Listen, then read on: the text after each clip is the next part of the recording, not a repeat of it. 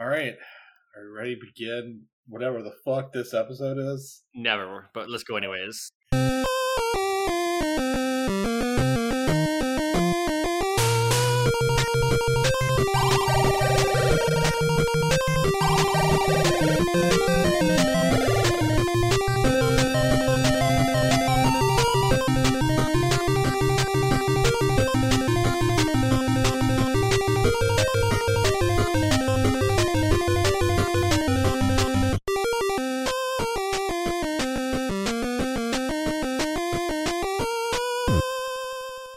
Hello, and welcome to Imagine Me and Mawar You Penguin Drum. I'm Panda, I am your host, and I'm here, as always, with my co-host, Alice. How you doing, Alice? I'm doing pretty good.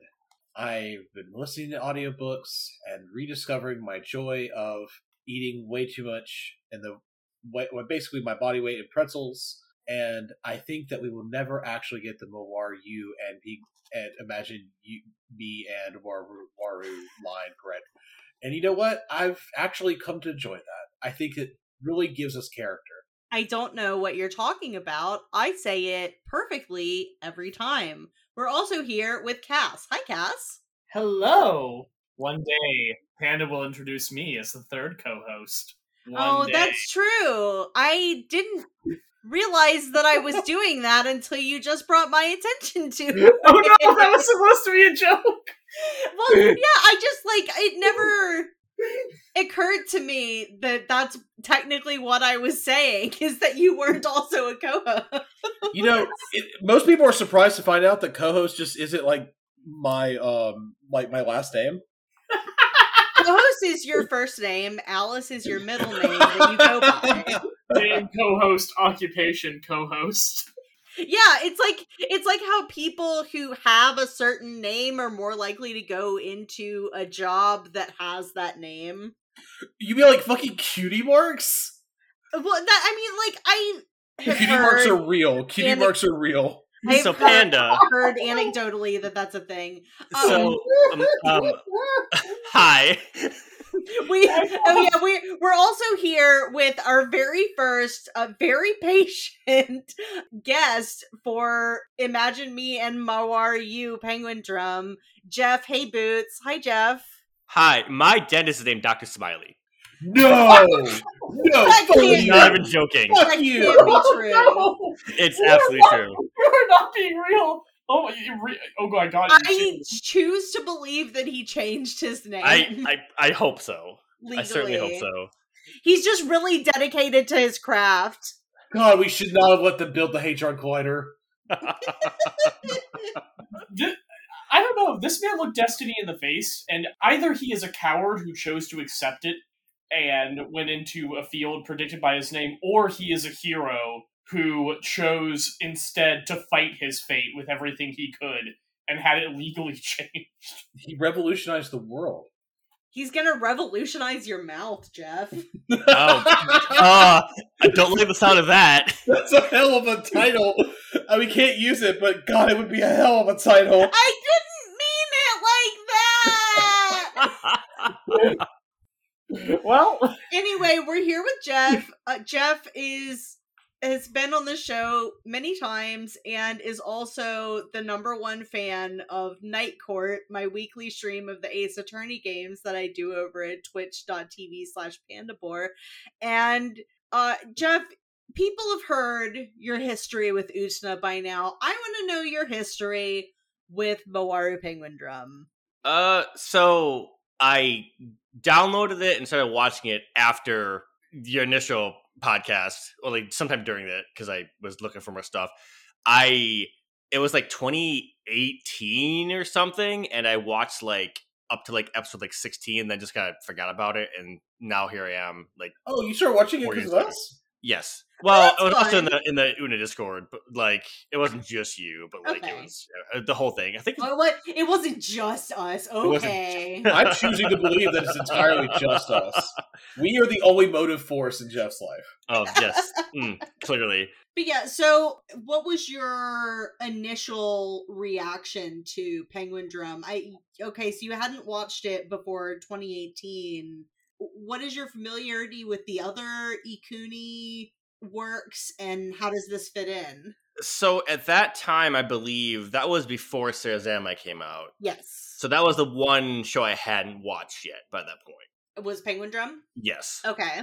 And I think because it's kind of like a little bit tonally and like structured like differently than most of the other anime, that like I kind of just like bounced off it at some point. Okay. Because like I got get into things times like I would just like kind of not pay attention enough, and then suddenly I'm like, I don't know what the fuck's going on, what's happening, and like even for like Nikahara show, like it was like more than like normal for that. No, I So, like, absolutely did that in my first watch, which is why watching it now, even though I've seen half the show, I don't remember half of what I watched. Yeah, I only remember a couple high points, most of which became relevant in this episode, and there's a couple more things that I won't say because they're big spoilers.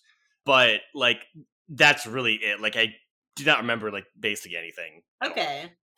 So you specifically requested this episode. Is there anything that you would like to say about that before we go into like spoiler territory and talk about the actual episode? I think this one mostly because it's the kind of the first like big reveal of the show, like what's going on, right? Mhm. That's really about it. I do love Ringo. She's great. She's my favorite character so far because it's like, especially what happened last episode during the whole Spyro Tactics sequence that you probably talked about already. Mhm. Yeah. It's extremely good. Let me just grab that hat and go. Fuck you, Hat. Yeah. And then just like spider monkeys out of that fucking hole. Yes. Oh my god, It's so so good. Too powerful to be contained. Proving once and for all that Ikihara doesn't, in fact, know how to make the repeating part of his show different more than one time. Yeah. And it also shows that like that whole sequence is not like a metaphor. Like all that stuff's there. Like you can interact Yeah. with it until you can't. When you've destroyed the whole thing. So, who would you say is if this is a question that you can answer with only spoilers up until this episode, who is your favorite character? Because there are characters that we haven't really met yet. I really do like Ringo a lot. I like her whole deal because it's so fucked up what's happening. And it's not entirely her fault, although like she's making these choices obviously, but like there are very good reasons why she's doing this thing, even though it's not like a good thing she's doing, right? Yeah. It's compelling. Oh yeah, definitely. I like Ringo a lot, very solidly at this point, and this episode is very much a Ringo-centric episode. It feels kind of fucked up, but in a sort of like, it's fucked up that this is happening, and less a fucked up because you are a bad person. Fucked up. Yeah. Yes. So before we get started, temperature check, how does everyone feel about this episode? I mean, Jeff, you obviously like it because you specifically requested it. Yeah, that's it. Okay. Alice Cass? Positive vibes. Cass said, "What the fuck?" at least 7 times watching this episode. That's Loudly. extremely fair. I think this is maybe one of the best episodes so far. I mean, like, it also, like, stressed me out at several points, but that's part of it, I guess. I think part of why I kind of bounced off the show last time I tried to watch it is out of all of Ikihara's anime he's done, like this is like the least serial show he's done, if that makes sense, right? This is not a show you can skip an episode and like know what the fuck's going on. Like Utena or like Penguin Drum, you definitely could, and Yurikuma was kind of a little more like narrative through the whole thing. But this one is really like this is a overarching narrative throughout the whole show that you have to be everywhere for to like know what hell is happening. I've kind of noticed as well. It's a lot more. Its progression is a lot more. Weirdly, it's unconventional for him, but it's conventional for other anime. That was my thought exactly. Yeah. Every episode is a direct story link to the one before. I mean, Yuri Kuma does that too, but Yuri Kuma also has that thing going on where, like, prior to episode 5, I was about to say it has that thing going on where prior to episode 5, it's kind of impossible to see where it's going to go, except because, like, none of the foreshadowing it's setting up makes any sense without some of the details you get later, and then you realize retroactively what it was doing. But Yeah. then I can't even say that, because Penguin Drum has done that same thing like 5 or 6 times now. Like, Penguin Drum is the most prestige television of Ikuhara shows, I think. you got that right. I can't believe I'm saying this, but Penguin Drum is Ikuhara's Breaking Bad. That's an interesting way to put it, and, like, I really think that you're right. So I guess with that, we can get into the episode. We open on water and weddings. Yeah, we're in Ginkgo's room, or not Ginkgo, I always do this. Ringo's room / mind palace, where, like, it's her room, but it's got, like, the undersea overlay that we are used to from her little mind palace. And she is talking about having her first night together with Tabuki. In a frankly upsetting way. Notably, the dub never says wedding night. It just says first night every time. Oh, that's true. Yeah. And we also see the aforementioned in a previous episode butthole anemone. Wow. Do you not remember? I vaguely remember this, but I'm broken by it.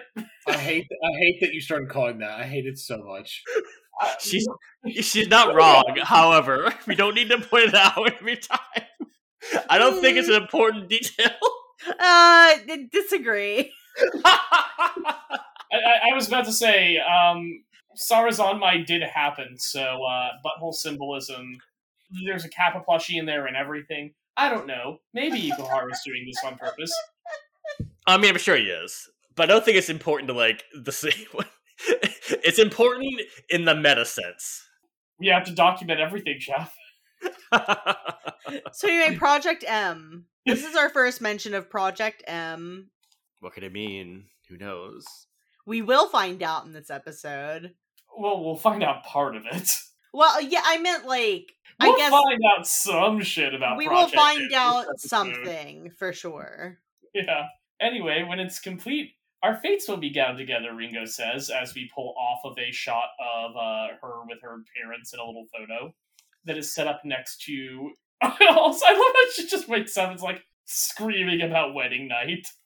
Yeah, okay, so, not to just be, like, horrible again, but I do have a question. Mm-hmm.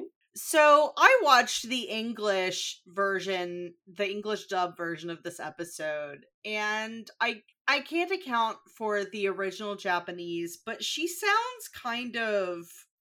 Yes, it's a little upsetting. Panda. I just had a terrible thought. Yeah? So, Ringo was just dreaming just then about a room that was just flooded with water. Uh-huh. I don't want to say it. Well, I mean, I was kind of Jeff, implying... are you implying that Ringo was in fact having a wet dream? Yes. Yeah, I mean, I was kind of... Thank you. I have taken one for the team. We can all go home now. You really have, because that's where I was headed as well, and I'm glad that we can talk about this like mature adults.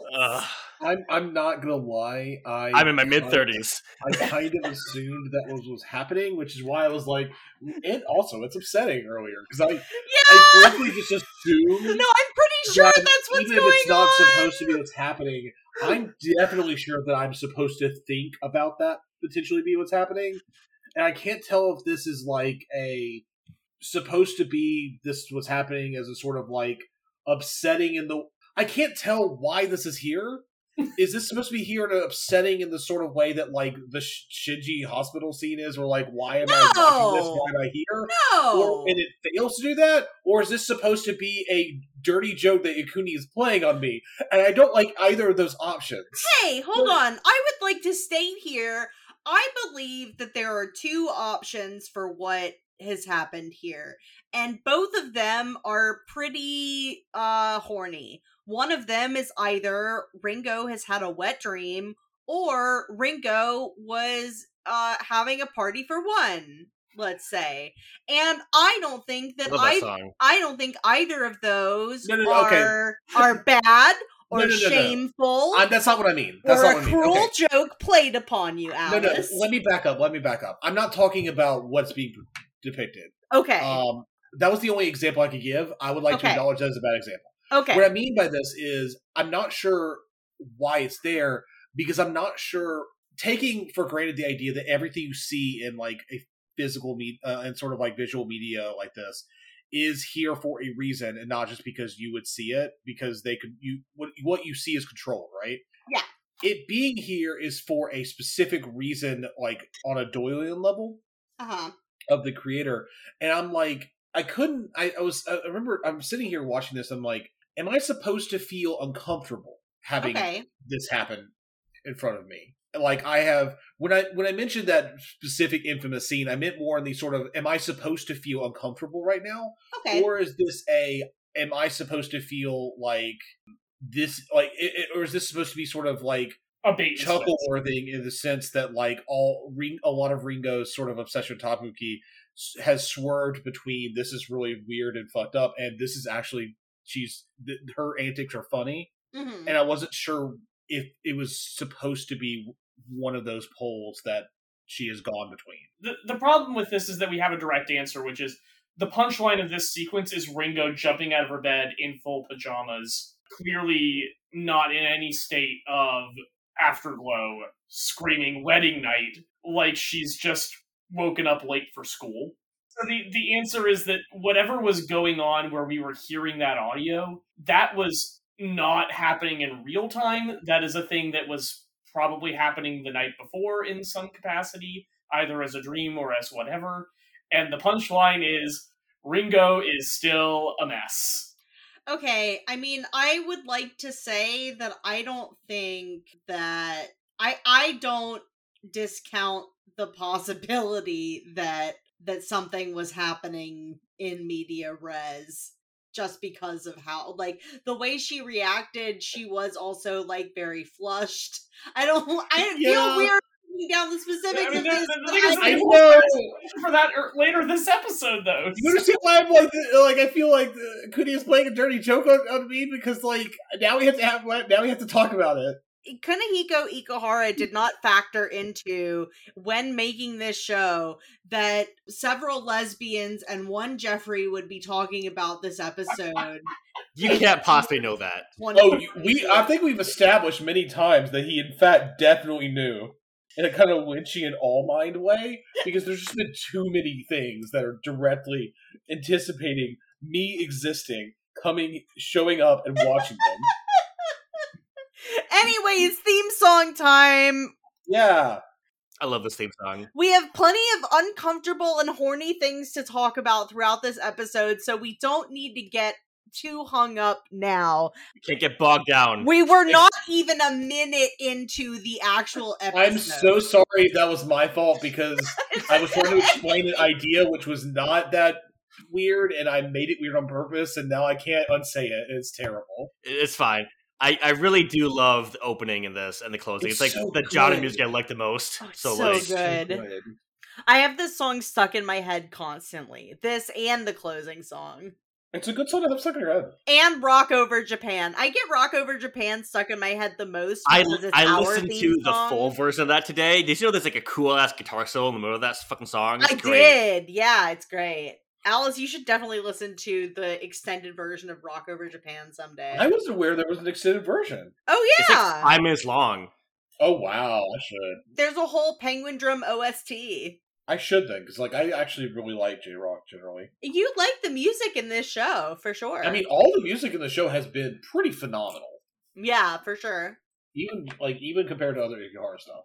Didn't they basically like put together like a small like 3-lady idol group to do a bunch of the songs for this? Yeah. I believe that is the case, yes. Yeah, because Triple H. I mean, yeah, like in story, there is like the Triple H, Double H idol group. They are both of those things. So, first of all, let's get some intrigue going. Kanba has come to see Asami Kuho in the hospital, and she doesn't remember who he is, despite being the leader of his League of Evil Ex-Girlfriends. Notably, the sign with, like, her name on it at the hospital has a little penguin emblem on it. We're just gonna see those penguin emblems everywhere on a lot of things, but I think it's notable when they come up. Yeah. Well, I mean, the last thing we saw was her getting pushed down an escalator. So, like, this No. isn't super unusual. However... Not that. It was the last time we saw her, she got headshot. Oh, that was Yes. that. I thought it was this episode that happened. Okay. No, that happened The very last end, right? episode. Yes. Yeah. At the very end of the last episode. And she went down, like, that was a long escalator she went down. Oh, yeah. Yeah, she took a pretty bad fall. That's why she's in the hospital. And then she got headshot, which is why she has the little bandage on her head, and also why she doesn't appear to remember Kanba, most likely. So most likely, I've watched the episode. I know why. She keeps asking, "Who are you?" And Kanba is confused. Yeah, like, no memory of him, despite the fact that he apparently dated her and dumped her. Which, this is a good time for Kanba. He can, like, exercise his charm again.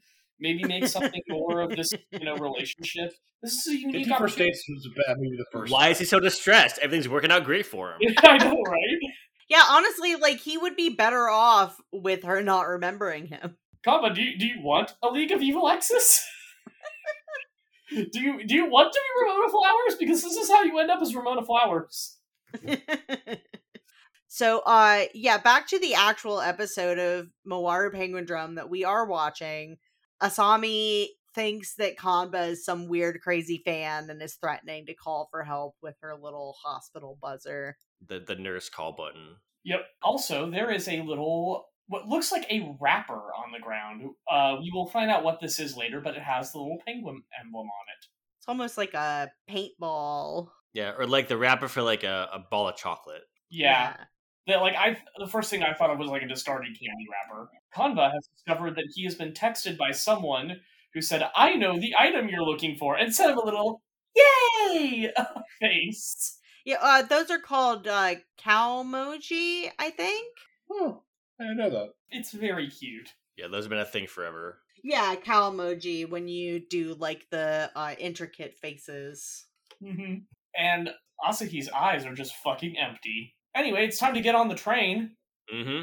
Shinjuku time. So Himari and Ringo are on the train and talking to each other. And today's Double H promo is, "Watch out for the painful trap by your feet." And the little thing is just them setting a bear trap for a dude. I love their little faces. Maliciously. They enjoy it. They enjoy causing pain. Shoma and Ringo on the train headed to Shinjuku, and Ringo mentions that if Shoma tries to take her diary again or peek in it, it will be set on fire. Which is a conversation they've apparently had before this, because Shoma actually finishes her sentence for her. And I love this little gag of Penguin number 2 eating out of a bag of peeled chestnuts and pulling out a chestnut that's still in its spiky shell and, like, shoving it into its beak.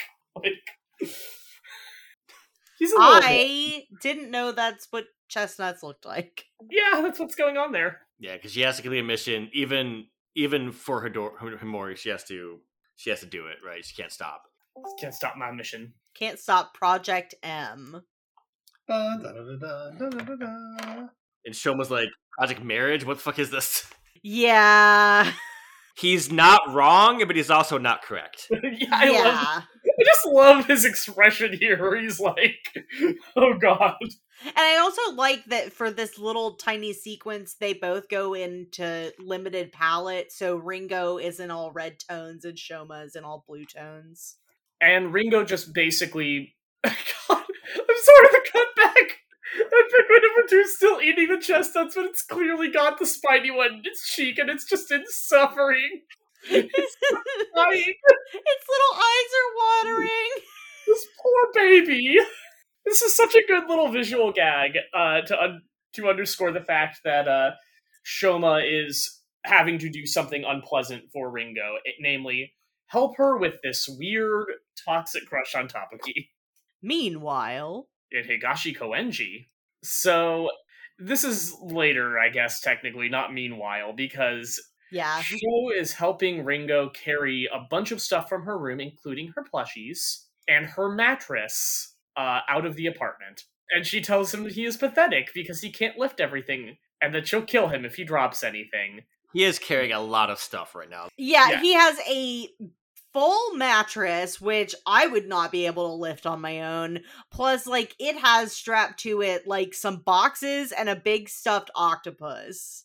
Yep. And then he steps on the Kappa and Otter plushies, and Ringo absolutely just body checks him, knocks him over, and threatens his life because how dare you step on my babies?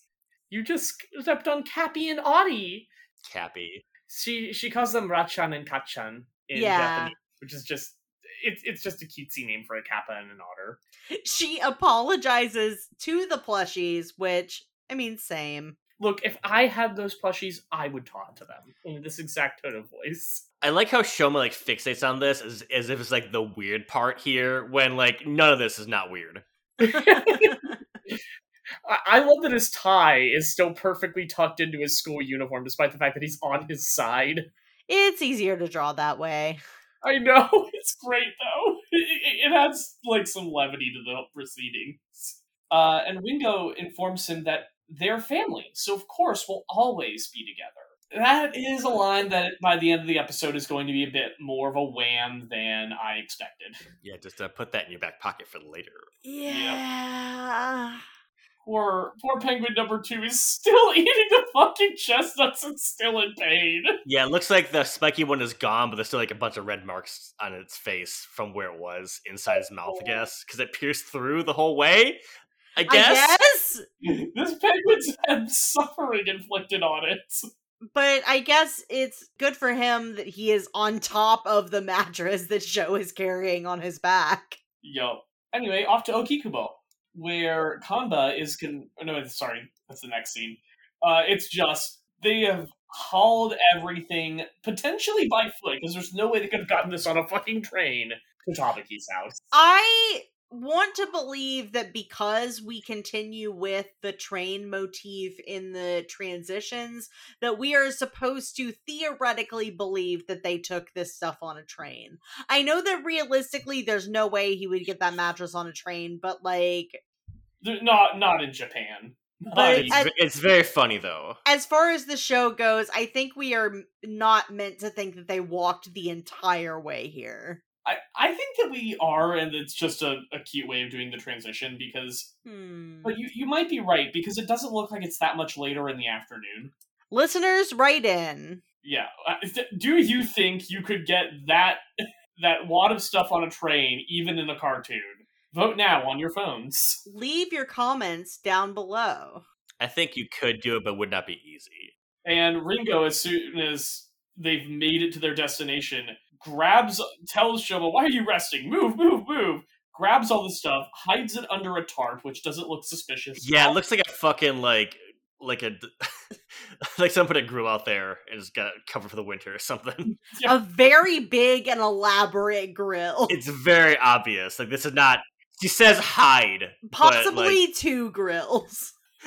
There could be a whole car under that thing. 2 grills? 2 grills for double the grill dad power. A family could be 2 grill dads. It's so that you can have one for all of the meats and a smaller grill for your vegetarian options. Because you're being inclusive. Yeah. And Shoma does know that this is Tabuki's house, because they're in the same neighborhood as their house, and also he's their home teacher, so he's like seen his address like on the contact forms. Yeah. And Ringo reiterates, again, this appears to be a thing that they've talked about before, she is going to have Shoma obey her in exchange for letting him borrow her diary when all this is over. And Shoma's like, I don't know if this is a good idea. And poor penguin number 2 spilled his bag of chestnuts, and a bunch of ants have carried them all away. And he's just watching. He is in suffering. This poor baby. Ringo says that they have to get all of her stuff moved by the end of the day. And now we come to an age-old question. Is ice cream a sexy food?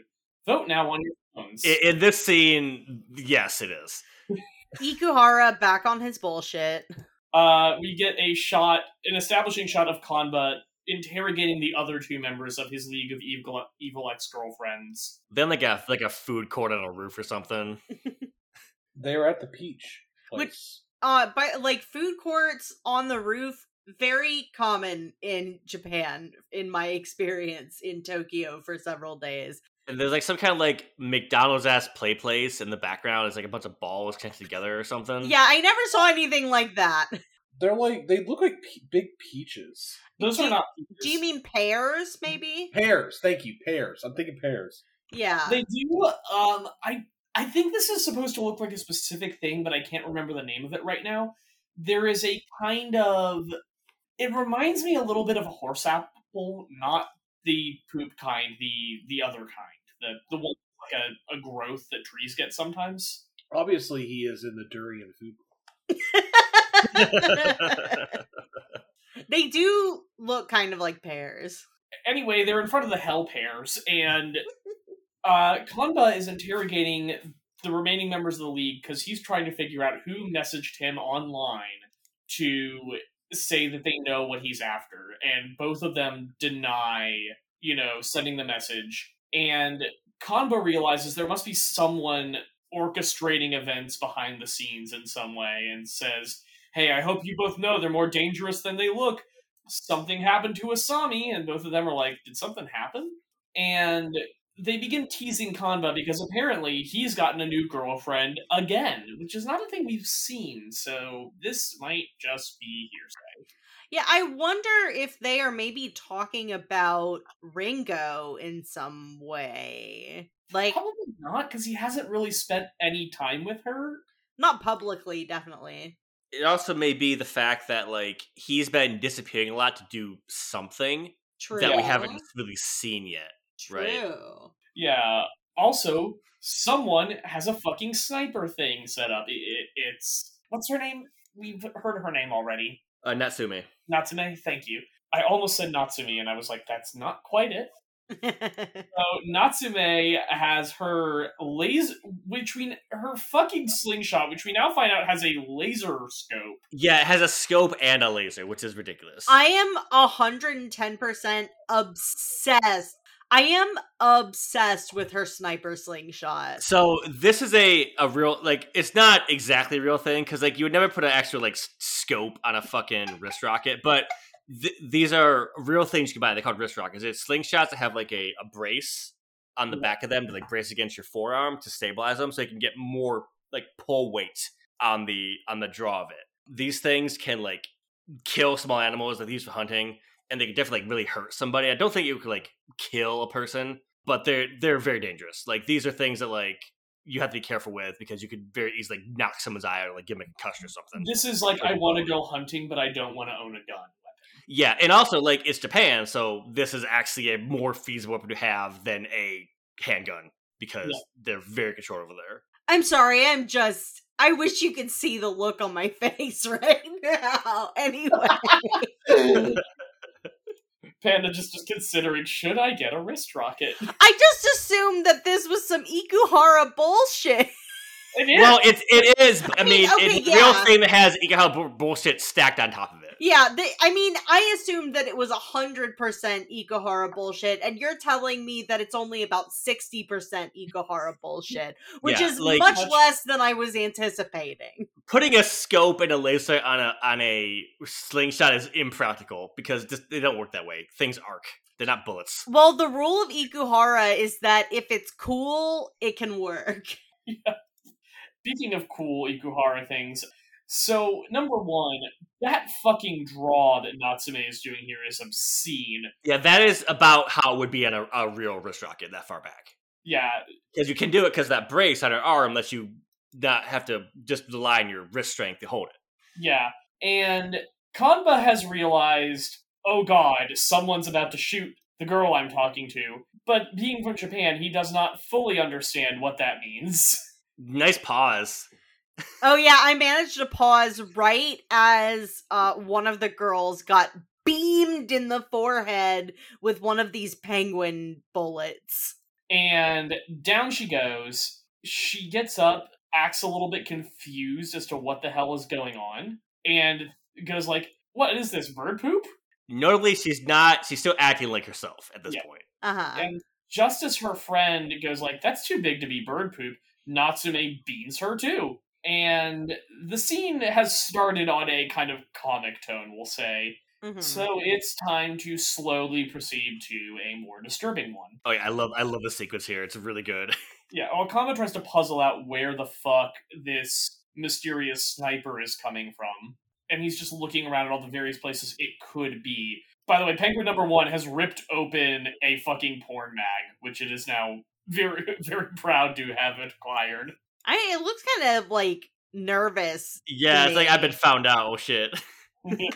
It's more like the little determined expression it always has. Yeah, I mean, I took that as he's nervous to have been interrupted looking at the horny magazine. Yes, I think that's a Gravure mag, is what's going on there. So there are a lot of things that are kind of suspicious in the immediate area, and Kanba's kind of like, what could be an indicator of whoever is doing this? Yeah, there's a big penguin on like a billboard, like the logo that we've been seeing all over the place. Yeah. And as he's doing this, one of the girls says his name and asks him, "How could you? I'm the only one. I thought you said I was the only one you love." And as they start saying this and kind of insulting each other and fighting in weird and uncomfortable ways, the R slur gets dropped in the subtitles. Yeah, it's like really stilted and like They start to yell at Kanba and then turn on each other, and but it's also like the tone doesn't change. They don't look at each other either, so it's like really strange. they Yeah, sound it a happens. little robotic and like The brain word we're dead looking a for little is bit. monotone. Yeah, monotone. Yeah, and one of them just has her head explode. Or like the penguin bullet on her head kind of explodes, and we get a classic Ikuhara black figures against red background. Yeah, Yeah, this is a pretty common thing in anime too, in general, for like blood, like stuff like that. Like that's not just like hard doing this kind of thing. Like No, but it's a big thing, like samurai movies too, that they do that way. So it's very clearly it is one of his hallmarks. Yeah. anyway, she dead. She's not actually dead, but she dead. And then her friend has the exact same thing happen. Her eyes like bulging. Yep. Yeah, the animation gets kind of wonky in a really It's really cool visceral. I way. want the shot of like Penguin 1 be like looking into his little Gravure bag, and then this girl's body flops down right behind him like a horror movie. It's just like disturbed, not so disturbed as to put down the magazine. Visceral is the right word, I think. So the members of the League of Evil Ex-Girlfriends are all dead. They are not actually dead. They are probably memory wiped in the same way Asami was. Mm-hmm. But notably, when the penguin bullets have done their thing, they fall off of their heads and break on the ground, and they look just like the discarded wrapper thing that Kanba found in Asami's hospital room. Dun dun dun. Natsume walked away after saying, "Gosh, I must crush him soon." It's really wild how quickly we learned what that was. Yeah, like, literally, from the moment they are introduced to the moment we find out what they are, if you count last episode as their first appearance, since technically we saw them when Natsume first pulled out the slingshot then, Mm-hmm. it is one episode's worth of wait time, literally. Kind of less than an episode, because we're 10 minutes into this one, and we got shown them at, like, the tail end of the last We are almost halfway through the episode. Yeah. I also want to point out there was another dub sub difference right there in that scene. As Natsume is walking away in the dub, she says, "This situation must be crushed." In the sub, he says, "I must crush him specifically soon." So like he's specifically talking about our boy Kanba there in the sub. I don't know why they changed that. It might just be like a vague translation thing, but like I thought that was interesting. Yeah. Anyway, Shoma's tired. He's so tired. He's lying on Ringo's couch. And Ringo is deeply annoyed about this because it's an important night. He has to keep carrying her stuff. How dare he? We keep you alive to serve my obsessions. Well. Penguin number 1 is drinking the mayonnaise out of the bottle in the fridge because... Yeah, that good Kewpie mayo. Dear Japan, I understand that your mayonnaise is a different consistency and culinary equivalent than our mayonnaise, but also, what the fuck is wrong with you? Have you had Kewpie mayo? Yes, I have some in my fridge right now. My brother sent me some. Well, Cass, have you had Kewpie mayo? Do I need to have to think this is gross? I was just wondering. No. Like, I was just curious. Yeah, I mean, I don't think it is worth slurping out of the bottle by itself, but like, it's not a drink, no, yes. I think that, like, you might benefit from trying it sometime. It is good. It's basically mayo, but they make it predominantly with the yolks instead of the whites. Yeah, it's So it's much sweeter. better. The problem here is I don't like mayo at the best of times, or eggs. Well, I mean, yeah, but it doesn't taste like eggs. But yeah, not liking mayo, I guess. I don't know, but you should at least try it for science. There's also a very well-stocked fridge, now I'm looking at it here. Oh yeah, like, well, I guess she has to have a well-stocked fridge because Ringo's mom expects her to fend for herself most of the time. Mm-hmm. Yeah, I've been there. So, Ringo announces that she's moving to a new home, and she aggressively tries to pull Shoma off the couch, and he's just like, fucking nope. I cannot stand. I'm so tired. I am tired, I have hauled your shit all over town. Which is, I think, how all of us felt after you guys helped me move into my new place a couple months ago. This is me at the end of the day, yeah. And then suddenly... Ringo just flushes bright red and drops Shoma, drops on top of him, starts kind of rubbing her body against him weirdly, and in a delirious voice just says, "Wedding nights." Yeah, it's very clear that she's been like really overexerting herself this whole day because she's like, got like bags under her eyes even before she started doing this. So like, she's feverish. She's delirious. Yeah, Yep. her whole face is red, her pupils are wobbly, and she's just saying, "Wedding night." So Shoma is currently being attacked by a zombie. Tonight's the wedding night. Yeah, she is like really gyrating against him. I have to feel it on my skin like the diary says. So poor Shoma is having What a hell of a thing to say. I'm sorry. What a hell of a line. experience. It looks like Ringo is trying to mount him based on the angle of this shot. Penguin number 1 is sucking mayonnaise out of the jar, and it is a whole thing. It is a liquid with a certain consistency, actually. This was Damn it. about when I texted the group chat with the two of you, Alice and Cass, asking if you guys had watched the episode yet. Just to warn us that this was coming, yeah. And then her mom walks in. It's so good. If you describe this, it would sound like, oh, that sounds like it would be kind of weirdly upsetting. But it's not. It's just kind of like, it happens, you can't even like really understand what is occurring in front of you. This is one of the many points where I said, what the fuck? Yeah, and there's like at no point here. Shoma is absolutely like, get off me, do not do this. What's happening? I don't like this. Like, there's nothing like it's very clear like this is distressing for him in a way that Yeah. is very obvious. And as he like angrily pushes Ringo off of him to try and explain himself to her mother, he realizes that she is running an actual fever. So Ringo is not doing well, and we get a flashback to Ringo's childhood.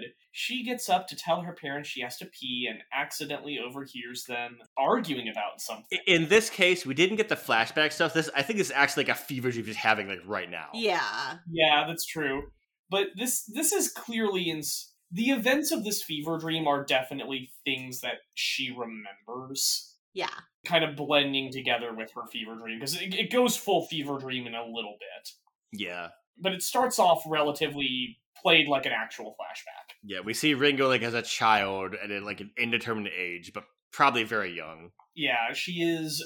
Let me think. She is how old at the start of the anime? She's, I believe, like Her and Shoma are 16, I believe. and 6 years ago is when she met Tabuki, when she looks a little older than this, so she would have been 10.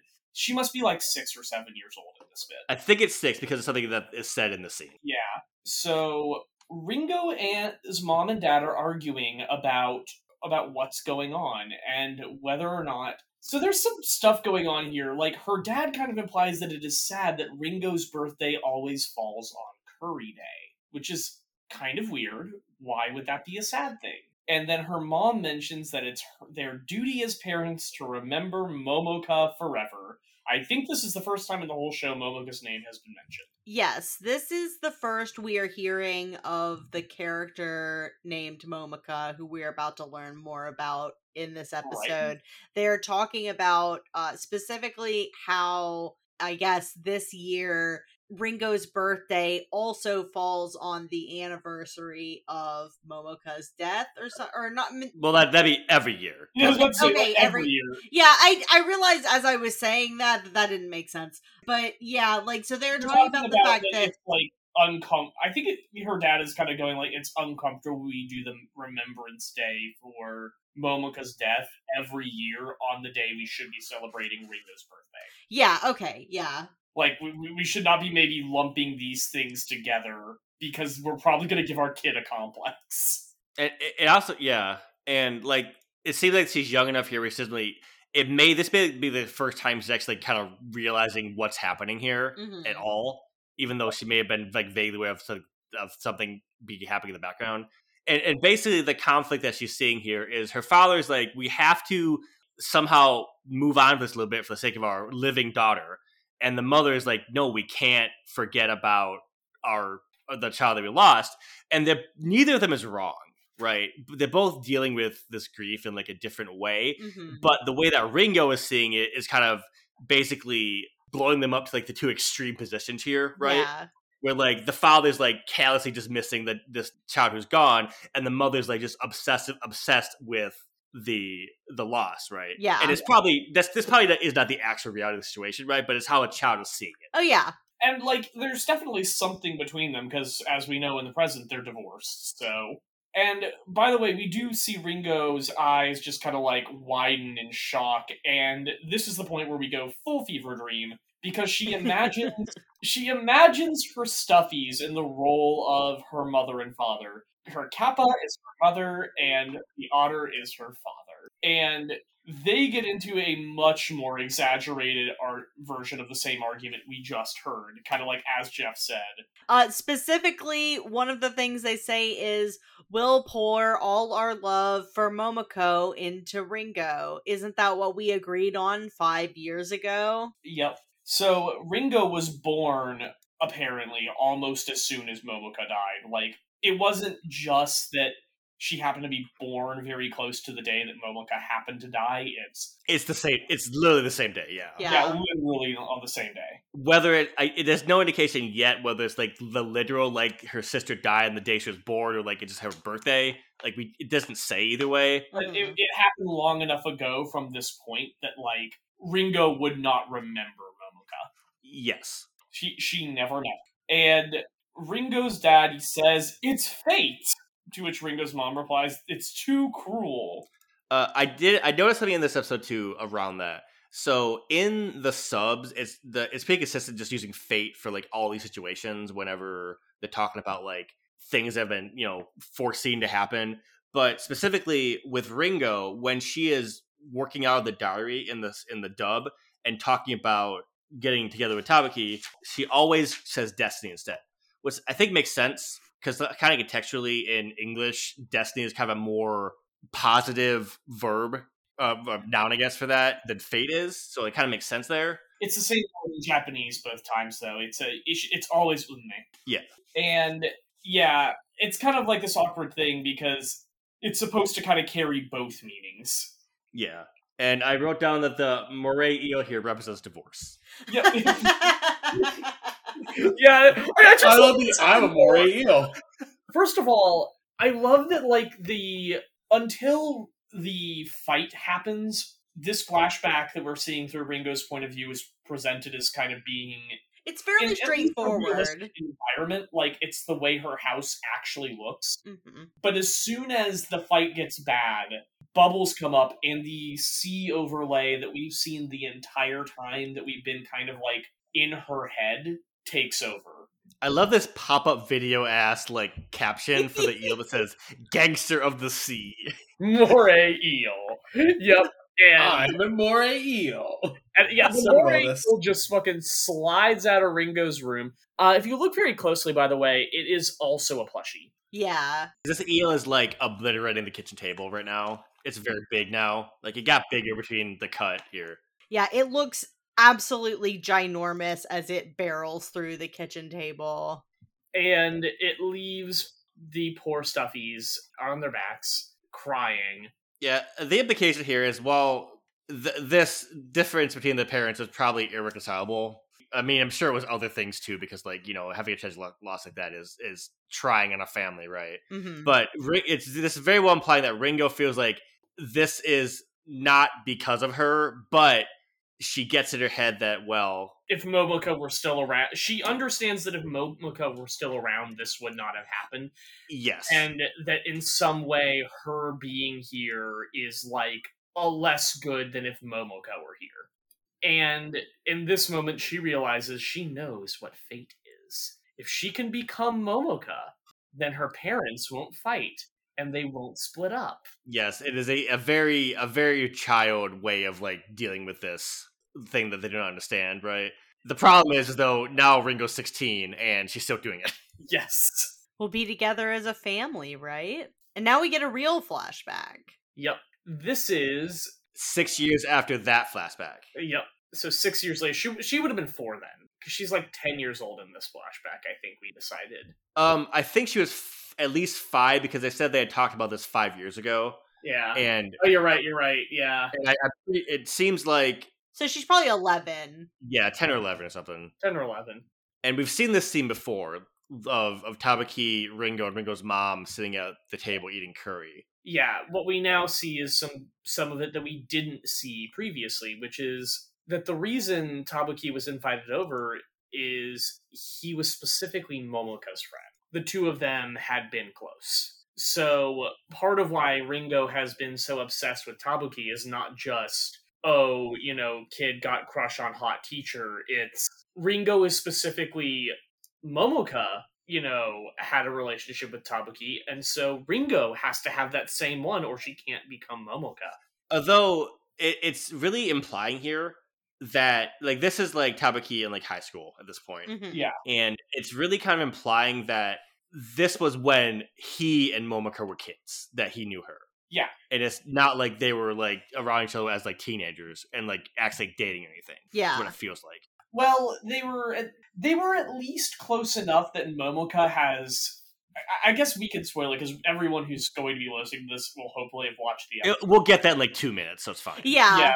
They were at least close enough that Momoka's diary is full of things she did or wanted to do with Tabuki. So Momoka, whatever age they were, Momoka clearly liked him. And from the way Tabuki is about to talk about her for the rest of this sequence, he clearly liked her too.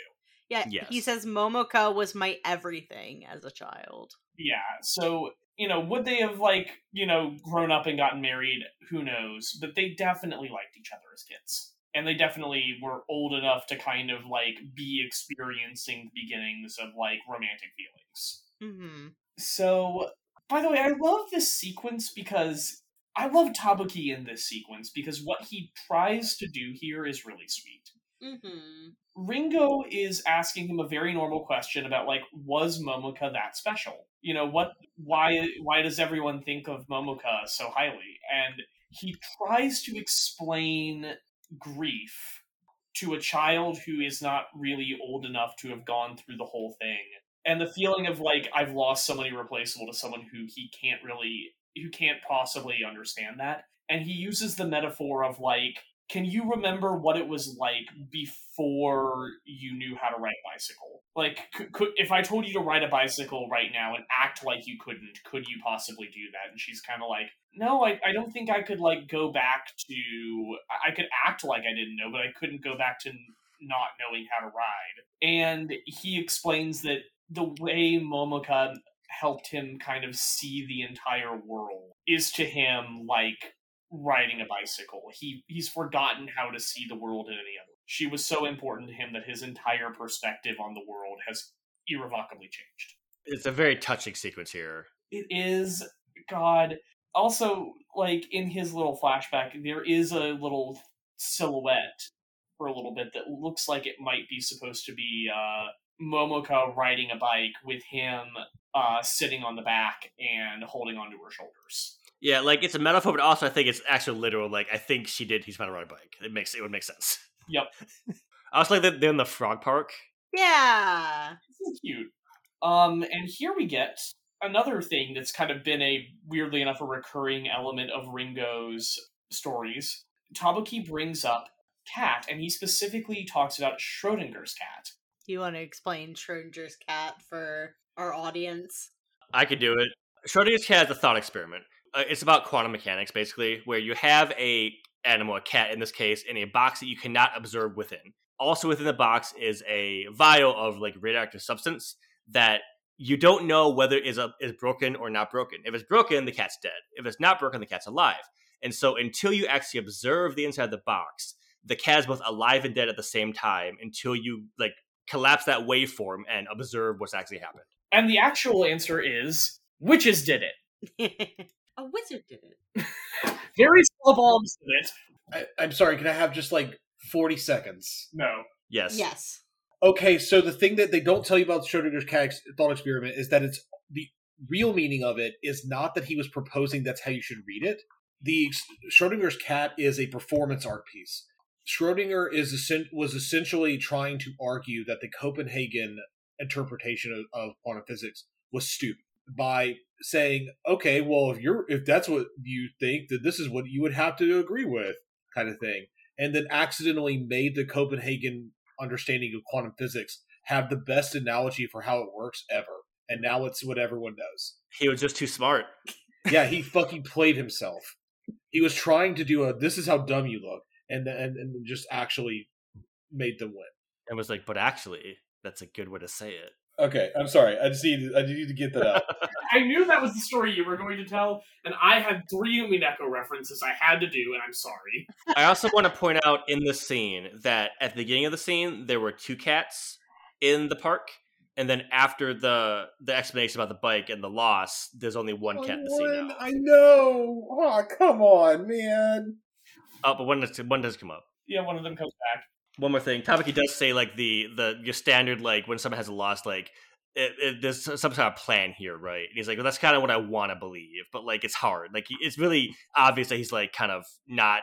He's saying it. He doesn't like believe that kind of thing because like when you've actually been hit with like the actual loss, like it just seems senseless, right? It's like, well, how could they be part of any plan because I have been so utterly damaged by this thing, right? Yeah, it's like empty words. And unfortunately, little baby Ringo takes that a bit too seriously. She goes like, what was the fate's design for me? Well, clearly it was to be Momoka. I will use her diary. And so now we know, I mean, I guess kind of why all of the things in Ringo. Wait, oh my god, I'm sorry. I just now know there's a death note under it. Wait, what? Look at the screen. Look, No! What the hell? Listener, this is not a rehearsed thing. None of us saw this. I didn't notice that either. Okay, yeah. For the listeners, we can very clearly see underneath the Momoka diary is a copy of the Death Note from Death What the hell? What the hell? It really does look like that's what it is, yes. Oh. This is it. We found it. We found Piki Kuni. This is the meanest thing he's ever done. She's all like, this mission must have a meaning. And and while in the background, the god of this world is just like, lol, what if the sea was a joke? That was the meaning, Ringo. The meaning was that you existed so that he could make a Death Note joke. Grab the wrong book. Oh, man. Anyway. Well, I'll write down the world's fate here. I'll collapse the waveform. Oh my god, she's a friend of Wigner. Okay, keep going. I'm not going to get into that. I was about to say, do not explain that because we do not have time. We do not. Keep We've going. had too many tangents this episode Keep going. already. When the future written here becomes true, everything impressed to me will become eternal. So, yeah, Ringo, and apparently, Ringo's mom is actually pretty decent. She has served Shoma tea and little shortbread cookies. Yep, the Yoshi cookies. She's not a regular mom. She's a cool mom. I want those fucking shortbreads. Yeah, they look really good. I need to make one after this episode's done. So Ringo's mom kind of fusses over Ringo and goes like, I can't believe she collapsed. I'm so glad that a good boy like yourself happened to walk by. He has clearly created a cover story for why all this happened and why he was with her. Yep. And he's so happy to have had it go off without a hitch until she just goes, by the way, how long have you been dating my daughter? He just spits out his tea. She's just like, you don't have to lie to me. No, I'm cool. It's very obvious he's lying, but she doesn't know what he's lying about, right? Yeah. And she goes to the obvious conclusion of, okay, you're obviously Ringo's boyfriend and you felt awkward. Which is a pretty plausible explanation for what happened. And Shoma tells her a half-truth, which is that Ringo's very close with his younger sister, and, obviously he's not going to tell her about the hat and everything. Yeah. And the mom's like, oh, dang. Well, that's not exciting. But it seems she likes you. And she kind of mentions that maybe it shows uniform that kind of, eases her mind a little bit. And Which is the same uniform Tabuki has because he's teaching at the school he went to, so it's the same boy's outfit at that boy's school. Yeah. And apparently her mom knows that Ringo is still... I don't think her mom knows that Ringo is stalking Tabuki, but she knows her daughter was very fond of Tabuki. Yeah, she mentions that Ringo has a friend who is a teacher, and so this is how Tabuki enters into the conversation. And shows like, oh yeah, it's my homeroom teacher. Penguin number 1 is still drinking that mayo. This is a new one. Yeah, I was out of going that to bag. say, this is He got the new mayo. It's Penguin brand mayo. It is the same kind of mayo, but he emptied the last bottle and has taken the new one from Ringo's mom's groceries that she just brought in. Shoma asks how they are acquainted with Tabuki, and this is how we learn that Ringo's older sister was in classes with him. Yep. So they were in his grade. Yeah. And, Shoma's like, oh, she has an older sister? Yeah, but she's dead. Well, she says it more gently than that. But, Yes. yeah, that is the kind of the species of revelation Shoma's just received. And here we get confirmation that what Ringo wants to do is she wants to become Momoka. Because, in her mind, this will make everything go back to the way it was. But you can't go back. It's not that she wants to become Momoka, it's that she feels that she has to become Momoka. Mm-hmm. Yep. Which is really the most tragic thing about this, right? Mm-hmm. Because, my read on this, despite the way that she's been acting, I think she has, worked herself up into a frenzy where she has, convinced herself that she has these feelings for Tabuki, even if she doesn't actually. But at this point, it's been so long that it's kind of, indistinguishable, right? And she had a foundation of Kabuki is nice to her, and he's kind of a family friend to build on. It's really understandable.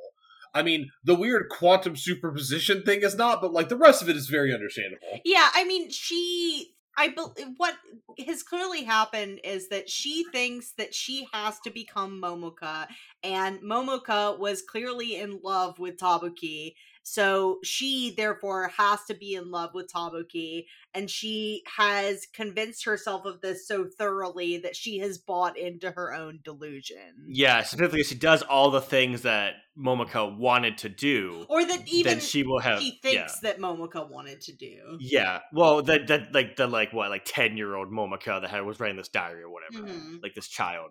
Oh my god, is this Book of Henry?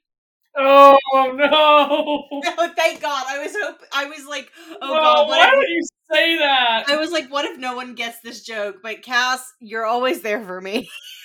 I am do here not for get it. you, and I wish I weren't in this moment. It's fine. We don't have to explain it. That'll just be for the 2 other people in the audience who got that joke.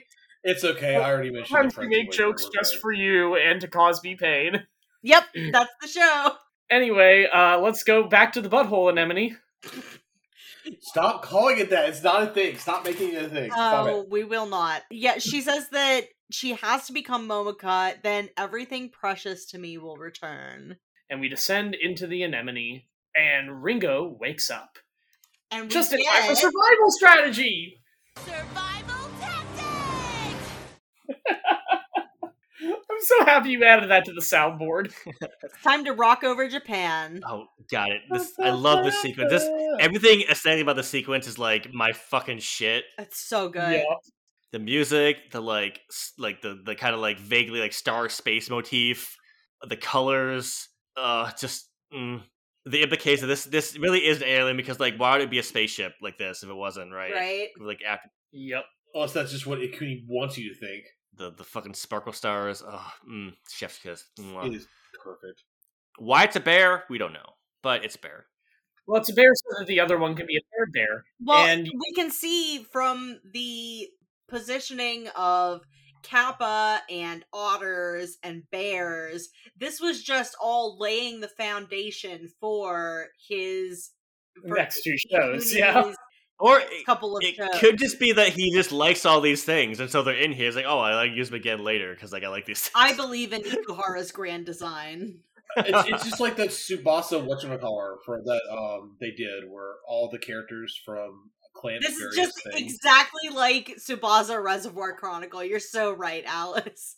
Oh, I also wanted to mention that just like in general, aesthetically, like Himari in this show, she's like aesthetically like softer than everyone else is. Like her colors are a little more muted. Like even like her outlines are like a little, they're not as black as everyone else's are. Mm-hmm. Yep. I just thought that was interesting. Yeah. Yeah, it's because she's less alive than most of them. Oh, well, now you made it sad. That is actually probably why that choice was made. Specifically the outlines. Yeah, she's like a little more ethereal than everyone else is, right? Yeah, to a give her little kind of less like a weaker presence. I love this stance she's in right here. Just Listen, you lowlives. Who will never amount to anything. I recently looked on Wikipedia at the summary of Penguin Drum, and it calls the Princess of the Crystals a dominatrix that Himari transforms into. that's not. It's not entirely not correct. wrong is the problem. But also, It's not entirely right, but it's also not entirely wrong is the problem. yeah. Anyway, obtain the Penguin Drum. So that's the first time that this has been only one of the two brothers Yep. in one of these sequences. Yes, but I think it's the first time that it's just been one of them alone, I think? Yeah. Because the other time we had Ringo, and that was last episode, and she was legendary. Speaking of which, I love that like show gets like increasingly meta in this version of the Princess of the Crystal segments. This is just like, okay, you can't just keep doing this. He's got Sionji syndrome. Yeah. I love the Kanba like dotted line outline when he's not there. It's like, you can't just like pull me in here and not my brother. What the fuck? He mentions that Ringo brought up the thing about the wedding night and then passed out, and the Princess of the Crystal is not here for anyone's shit and says, I don't care if it's the wedding night or the first mating. You'll let the pervert girl do what she wants. Which is an incredible sentence, frankly. Don't say such a distasteful thing using Himari's mouth. You get those words out of my sister's mouth. Yeah. You're a weasel. They call each you're the other weasel. weasels. Yeah, she calls him Gedol in Japanese, which I forget what that literally translates to. It's not weasel, but they do this because she makes a pun off of it that's a rhyming pun in Japanese, and in English they translate that as she calls him Weasel Knievel, which is great. I believe they say something else in the English dub, but I don't remember what it was. Because I remember it not being legal. The show is absolutely destroyed by Weasel Knievel. He's like, who the hell says stuff like that? And then gets dropped into the trapdoor. It's time to initiate the survival strategy. Do you have any thoughts on the difference between tactics and strategy in the context of this translation? I actually think that it's a screw up on the dub's part to use survival tactics, because survival strategy is specifically a reference to wild animal behavior. Yes. Makes sense. Oh. Yeah, like what they're referencing there is in extreme cases, wild animals will sometimes do things called, they'll have survival strategies. And that's how biologists will describe those kinds of behaviors. Yeah, because on a pedantic note, tactics refers to more of a smaller scope thing. So a survival strategy is something that you do big, like large scale behaviorally. Yeah. In this case, what it's probably referring to is the fact that penguins, during really intense blizzard conditions, will huddle together for warmth and take turns rotating some members of the flock into the center where all the warmth is, and rotating some members toward the edge to kind of keep the cold out. So someone's always exposed to the cold, but someone's always being protected. Which I'm gonna make a call here because we haven't gotten it confirmed yet, but I'm going to make a guess that something's going on with the Princess of the Crystal where she's not just extending Himari's life out of nothing. Someone else, Kanba, is probably having their life kind of IV'd over. That's my guess. Definitely possible. I do not remember. And Penguin here is still reading the grab your bag. Yeah. We get another flashback. To a thing that would have happened in this episode otherwise. They just didn't show earlier. Yep. Yeah. So, Kanba tried to wake up Yui and Chizuru, the two members of his evil ex-girlfriend squad. And neither of them know Remember who he him. is. Much like Kujo. What was her name? I almost said Asami Kujo. Kuho in the other scene. Yeah. And those, like, bullets that were shot at them, they, like, left welts on their forehead. Like, there was, like, a circle. Yep. So, Ringo's mom sticks her head into Ringo's room and goes like, "Hey, Ringo, are you okay? Let me know if you want anything. Sleep tight," because she assumes that Ringo is just asleep. Nope, Ringo put a roll of sheets under her comforter, and she has dipped out with It's a classic move. with a fever to be weird and stalk teacher. Yeah, she's, like, on the subway in her pajamas. She has a fever. There's only one cure. No one bothered to make sure that this child who was wandering the streets at night. And all Ringo stuff is still under that tarp in the yard Yeah. when she gets to Tabaki's. So they never had a chance to get back there, like, load it underneath the house yet. But no worry, because apparently feverish Ringo has been able to get all this stuff under the house. Through the grate, she set herself up a little play fort with a burner so she can make. She's gonna fucking asphyxiate down there, that shit. Yeah. Yeah. So she makes herself dinner because the diary says that making dinner together is their first joint task. It's a little burnt, but Tabaki praises me as usual, saying it's delicious.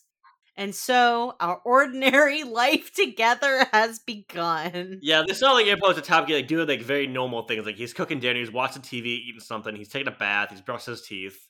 However, it's all terrible because of what's happening alongside it in cuts. Yeah, Ringo has, like, rigged up little things so she can kind of approximate what he's doing up there as though she's doing it together with him. And the reason she brought all her stuffies is she needed them to cuddle with tonight.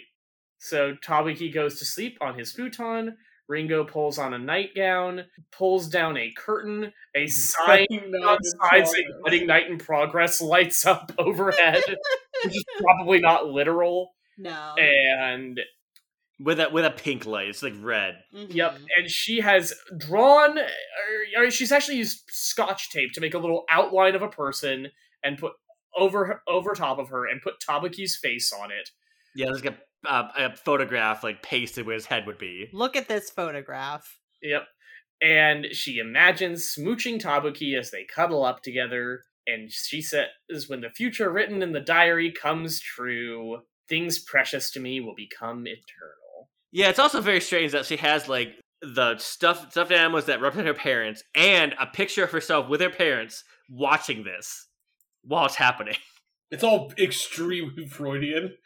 Anyway, to be clear, Project M is Ringo wanting to become Momoka, or so we thought, because Natsume is talking with someone on the phone, and she confirms to them she will be setting Project M into motion soon as she pets a rockhopper penguin. Yeah, this is the first time we're actually seeing that penguin outside the opening credits, I believe. Yes, the very clear lady penguin. Like, look at it. Well, like Lady Emperor penguin style. It's a I can't Rockhopper believe that we penguin. finally reached the black. This is Utsuno. The Black Rose arc was first. Well, anyway, that's the episode. Yeah, so like the thing about this episode here is that it's very clear like that diary, there's something else going on of it, because like both the Prince of the Crystal and Natsume apparently need this to happen, because in the last episode when the thing about that the girl getting pushed down the like falling in the subway was in the diary too, and she made that happen by pushing it on the fucking escalator, right? Yeah. So like it's why like I don't remember or know why that all that is, because like this is a diary of a 10-year-old girl, right? Yeah. So why is this diary the focal point of the universe? No one knows.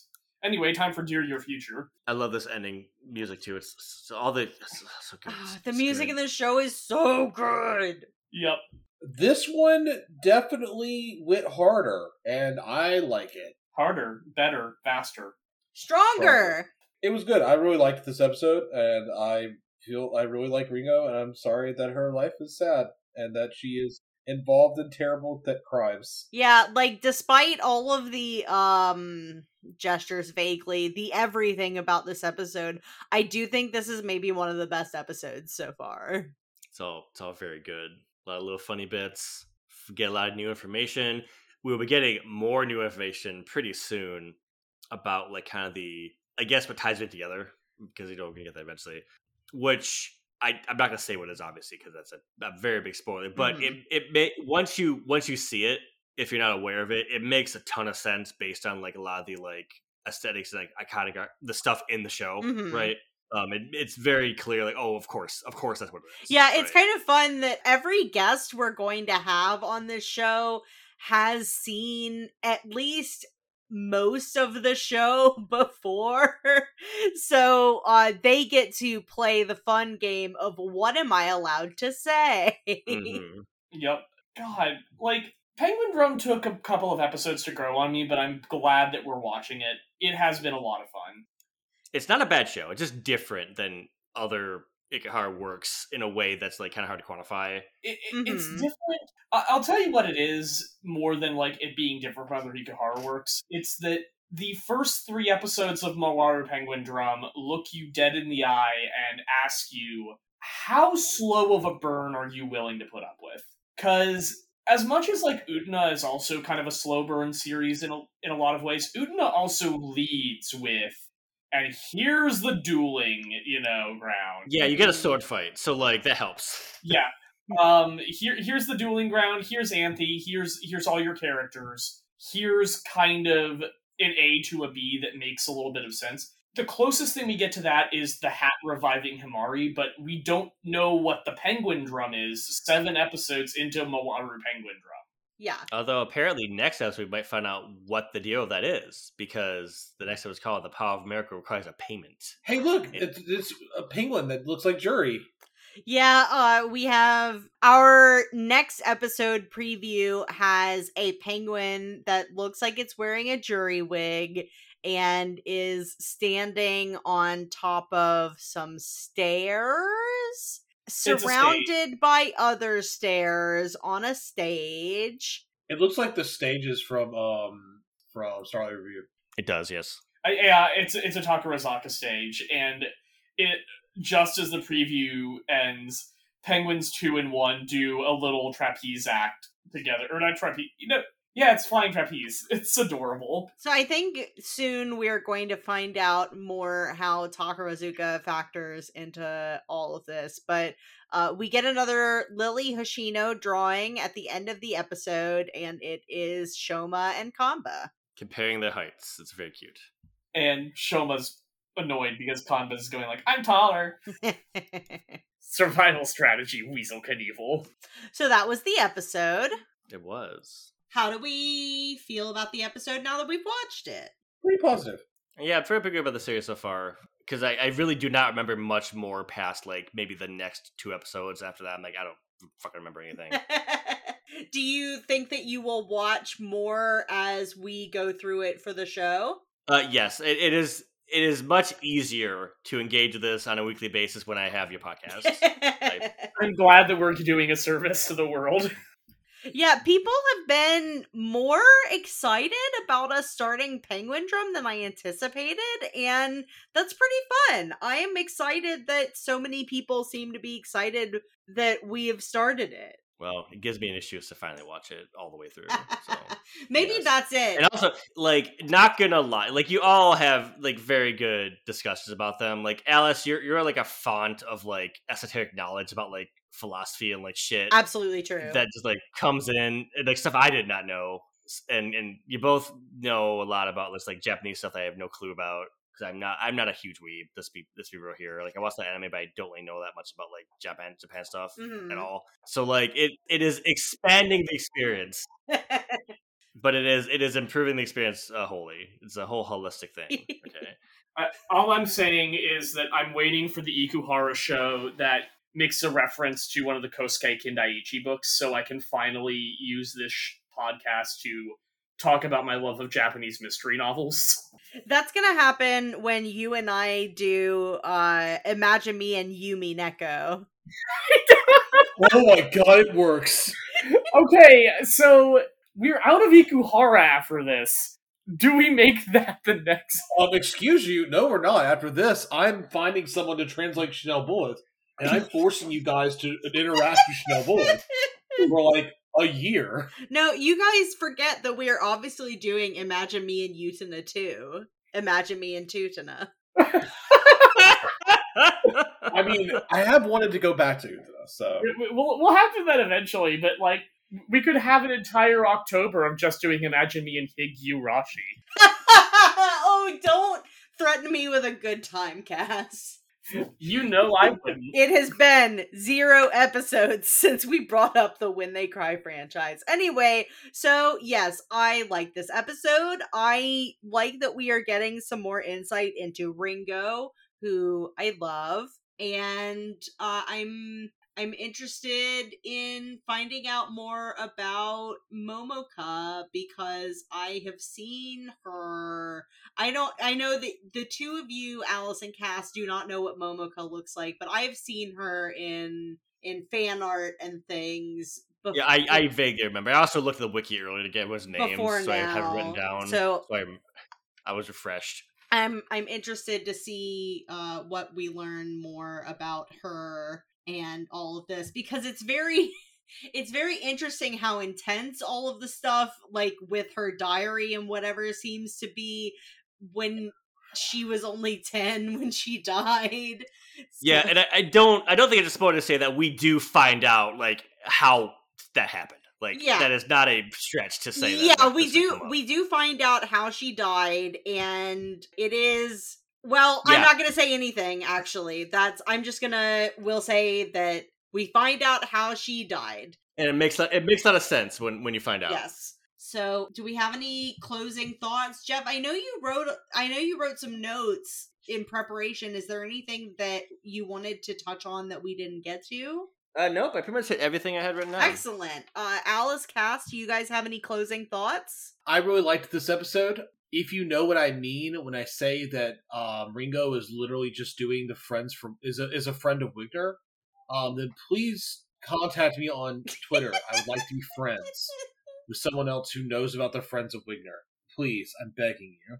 Alice knows that I refuse to read the Ghibli books, and she needs someone else to talk to about them. Please, for the sake of our marriage, someone out there who has read these weird sci-fi books by Stephen Baxter, contact my wife. The Fury is Googling. Who is fucking typing? That was me. I'm looking this up. I've read a lot of sci-fi. Have I read these? I don't know. I will send you a thing that will explain it, and when you get it, you will feel like you have learned something incredibly useless but very interesting. I love that. That's exactly the shit I like. All right, so Cass, do you have any final thoughts?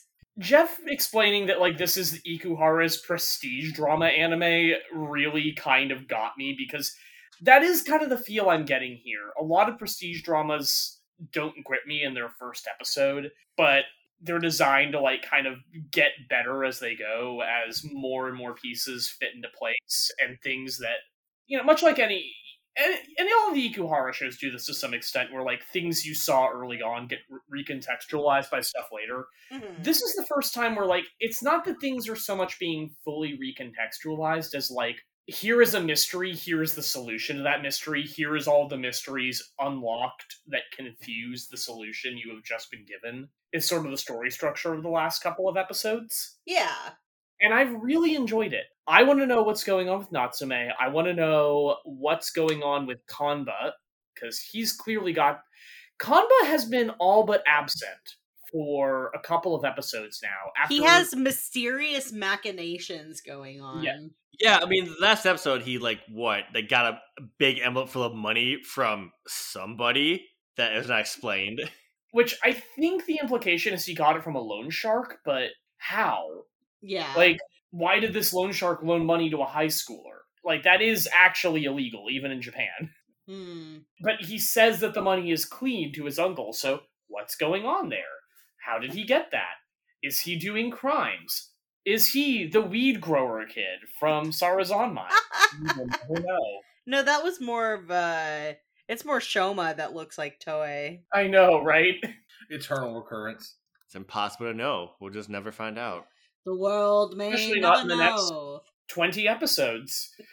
I'm really excited for the rest of Penguin Drum now, and I kind of hope that, you know, I know Ikuhara well enough to know that, like, this is going somewhere that, even if it's not immediately satisfying, will at least be exciting to be along on the ride for. And I'm deeply, deeply invested now in, like, what's the word I'm looking for here? I'm deeply, deeply invested in seeing where this whole beautiful mess ends up. All aboard. I also kind of hope that Ringo, like, someone needs to tell Ringo to, like, have any kind of self-worth. This poor kid has put her everything into being her sister, and the only explanation that makes sense for her behavior is that her parents understand that something's wrong, but because they are so wrapped up in their own lives since the divorce, with their careers and everything else, neither of them have quite twigged onto the fact that Ringo is, The extent of which is wrong is not, they're not aware of yet. Yeah. yeah. By the way, like, thing that I just kind of noticed and I'm going to throw out here as we wrap up, now that we know that Ringo's dad, at least when she was very, very young, she remembers him being the one who was adamant in, no, we should, like, go out of our way to express our love for the daughter we have who's still alive. Mm-hmm. It's kind of interesting that she's living with her mom. Yeah. Like, in custody battles, the mother is usually favored. At least in American custody battles, I don't know if we know that much about Japanese courts. Divorce law, yeah. But I'm under the impression that there's kind of a similar thing there, where it's like the wishes of the kids are kind of weighted, and often it will go to the mother. Uh-huh. But even accounting for that, like, it's interesting that however the split happened, Ringo is not living with her father. Yeah. So, you know, number one, her mom must clearly still love her, regardless of whatever hang-up she has over Momoka. And number two, I wonder whether that something else has happened in the intervening years as the two of them began to split up. Yeah, it honestly, it does seem like her mom is probably, she has dealt with those feelings but more than Ringo has. Because Ringo also, it seemed like this happened when she wouldn't even been aware of it, right? So it's just all like secondhand, like trying to recapture stuff. But her mom, it's been at least 10 years at this point, right? So like, whether you want to or not, people are gonna start, those feelings are gonna start fading a little bit with that amount of time, right? Even if you're really, really, really torn about something, like, it just happens because, like, you can only hold on to something for so long until it starts, like, slipping away from you. Well, but I don't know. I don't remember. That's been episode 6 of Penguin Drum. Wow. So, I guess if we don't have any more final thoughts, Listeners, if you would like to follow us on Twitter, you can do that at UtanaCast. If you would like to follow me on Twitter, you can do that at MPandanata. Alice, where can people find you online? They can find me at Lyrewolf, LYREWULF. And Cass, what would you like to plug tonight on this podcast? I'm glad you asked. Do you like real robots, cool robots, real cool robots, and any combination thereof? I sure Come to do. Big Steppy, and you can get yourself all of them in abundance as we podcast about them. I am there, and Alice is there. Panda is there, but only in spirit as our editor.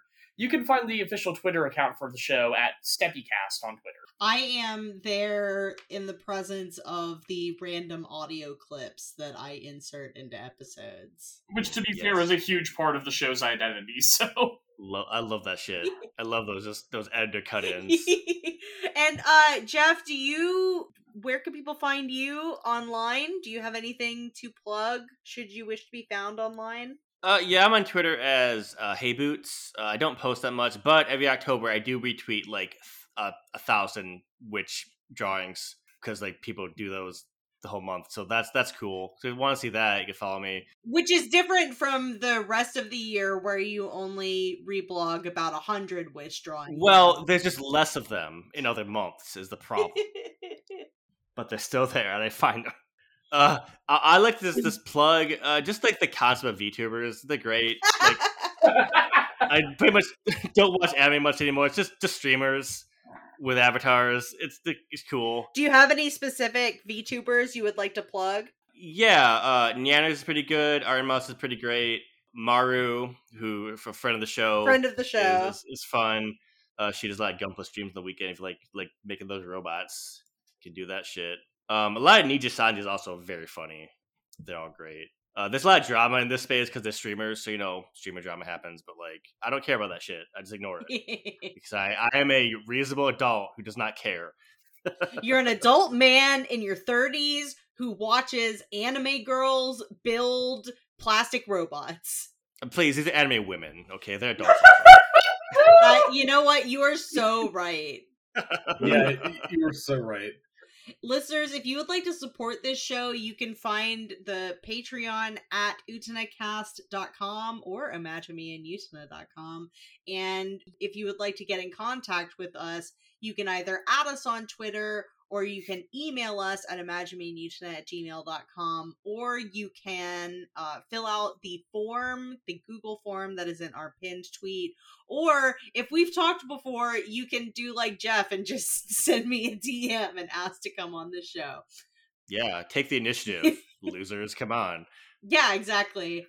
And I think that's all the things. If it's not, it's like 10:15 and I'm tired. So I'm gonna count down from 3, and so on the count of 1, we will all try to say survival tactic. All right, 3, 2, 1. Survival tactic. We got there.